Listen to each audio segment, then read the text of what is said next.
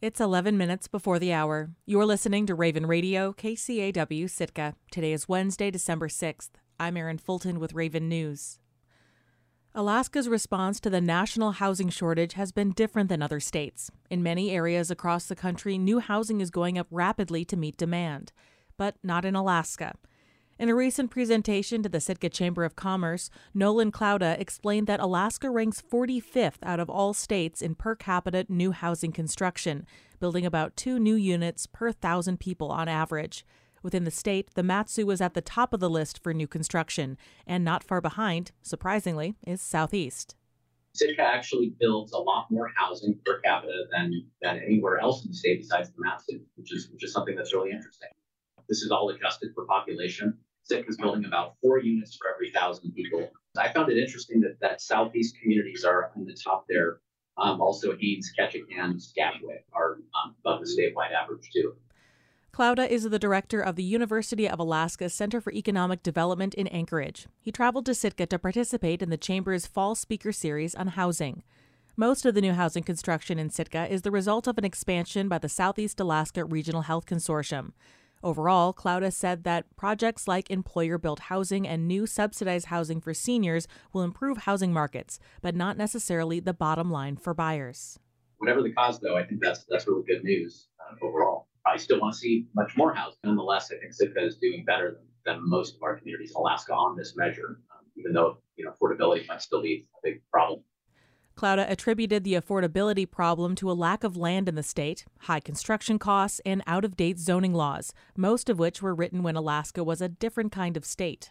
A lot of times zoning is about protecting existing neighborhoods from change more than it is about health or safety or anything like that. He was also unwilling to place full blame on the growth of short-term rentals for Alaska's high housing costs. Based on anecdotal data, he estimated that 3% of Sitka's housing stock was tied up in short-term rentals. Clouda felt that the short-term rental market was adapting to changes in the visitor industry faster than other types of accommodation. So the challenge that I think it's not that short-term rentals are inherently evil. I think it makes a lot of sense that people would want to have that kind of income supplement. I think the challenge with it is they continue to each year you're going to see more and more housing tied up as short-term rentals. That's as visitor numbers increase statewide. We don't necessarily build a lot of hotels anymore. Around the state you don't see a lot of hotel construction happening. So more and more of your housing stock gets tied up as short-term rentals, and we have really low rates of building. So more and more housing stock becomes essentially a hotel. Clouda said he feared the short-term rental trend growing out of hand, however, and he favored imposing caps to keep them in check. Nolan Clouda is the director of UAA's Center for Economic Development. He spoke at Sitka Chamber's Fall Housing Series on November 29th. A new backlog in the state's food stamp program has left some Alaskans waiting months for their benefits. More than 12,000 Alaskas have pending applications for the Supplemental Nutrition Assistance Program, better known as SNAP. Some date as far back as July. That's according to Deb Etheridge, the state's director of public assistance. She said there are a number of reasons for the backlog, from office closures for poor weather to short staffing and computer system upgrades.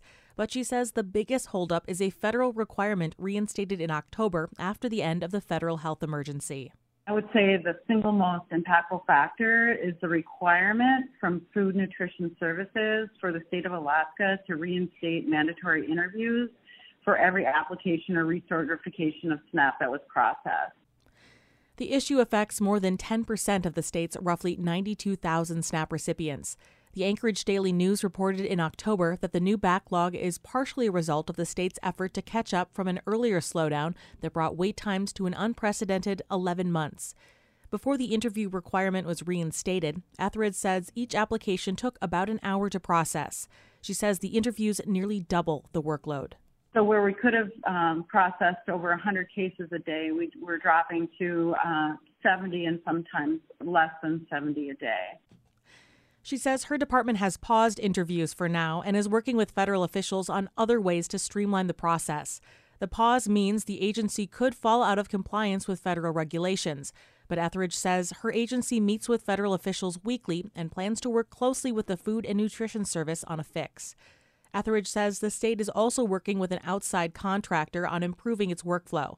She says the Department of Public Assistance has made more workers eligible for overtime and plans to offload some Medicaid processing onto contractors who can't legally handle SNAP applications. I know this is not good news and it's an unfortunate situation, but our team is really doing the best we can to innovate and find solutions. And we just really appreciate them so much. Everyone's effort has just been incredible. Etheridge says roughly 95% of the applicants stuck in the backlog applied for at least one other assistance program, like adult public assistance or heating assistance, in addition to SNAP.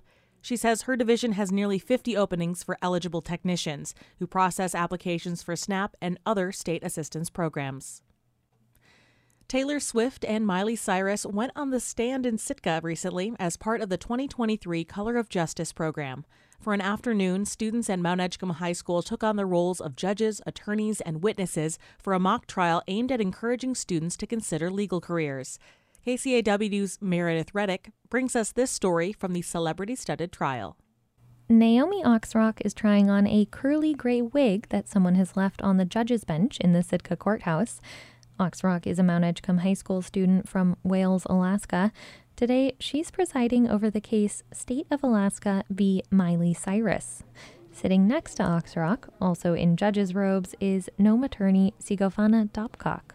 So I am the judge helper. I'm her shadow, basically. Oxrock decides against the wig, and after conferring briefly with Topcock, she calls for opening statements. Will the district attorney do their openings? 86 students from Mount Edgecombe High School are here for Color of Justice, an educational program that encourages students from underrepresented populations to consider legal careers. They've only had about an hour to prepare questions, read affidavits, and learn their roles. Students around the courthouse are sitting on the floor and in folding chairs, hunched over their papers, drafting questions for cross-examination with gel pens and trying to memorize their own testimony. Legal professionals are scattered among the students answering questions. The Color of Justice program was started by the National Association of Women Judges in 2001. A version has taken place in Sitka every other year since 2011. Kelsey Potovin is an education outreach manager at the Alaska Native Justice Center in Anchorage. She says one goal of this week's program is to build more Alaska Native representation in the courtroom. It's certainly an experience that I never had to have when I was in high school, and I think if I had something like this in school, I might have, chosen a different career path. And I think people think that sometimes that they're not smart enough, they're not rich enough, they're not something enough to go to law school and to go through the whole process of becoming a lawyer or a judge. So we're here to tell them they can. The trial, a fictional fight between the state and a pop star over a stolen cell phone, is taking place simultaneously in 3 different courtrooms because there are so many students. While Judge Oxrock hears opening statements in one room, one of the real-life attorneys in another room stops the proceeding to remind the defendant of her rights. So everybody on the jury, you're not supposed to hear this. Cover your eyes and your ears. One ear. You're not supposed to hear. Okay? Miss Cyrus, you have the right to testify, and it's your choice whether you testify or not. You can talk to your attorney about whether you want to testify, but it's not their decision to make. Back in the first room, student Adigan Pensley, who is serving as a defense attorney today, calls Taylor Swift to the stand for a cross-examination. Now, Taylor Swift, was there anyone who saw this exchange between you and Miley in the hallway? Yes. Kylie Jenner was there. We were eating lunch together. No, sorry. I'm asking when you alleged that you asked Miley to return your phone. Judge Oxrock keeps the enthusiastic courtroom in check with the help of Topcock and Alaska Supreme Court Justice Jude Pate, who is standing in the corner offering encouragement. Why is it overruled? It's overruled because you're making an objection against your own team. Pate, who served as the Sitka Superior Court judge before transitioning to the Supreme Court, says he has helped with Color of Justice events for the past decade. His goal is to bring together attorneys, judges, and students. And make sure that the students at Edgecombe know that this is their court, that this is their future if they want it, that it's there for them. Before Judge Oxrock, Pensley makes a rousing closing statement for the defense. Members of the jury, there has been conflict between these two teenagers. But to convict Miley, you would have to conclude that there is proof beyond a reasonable doubt that Miley intended to deprive Taylor of this phone. But in this case, there is no such evidence. Ultimately, 2 juries ruled that Miley Cyrus was not guilty of theft in the 3rd degree. 1 jury ruled that she was guilty. And Justice Pate's verdict?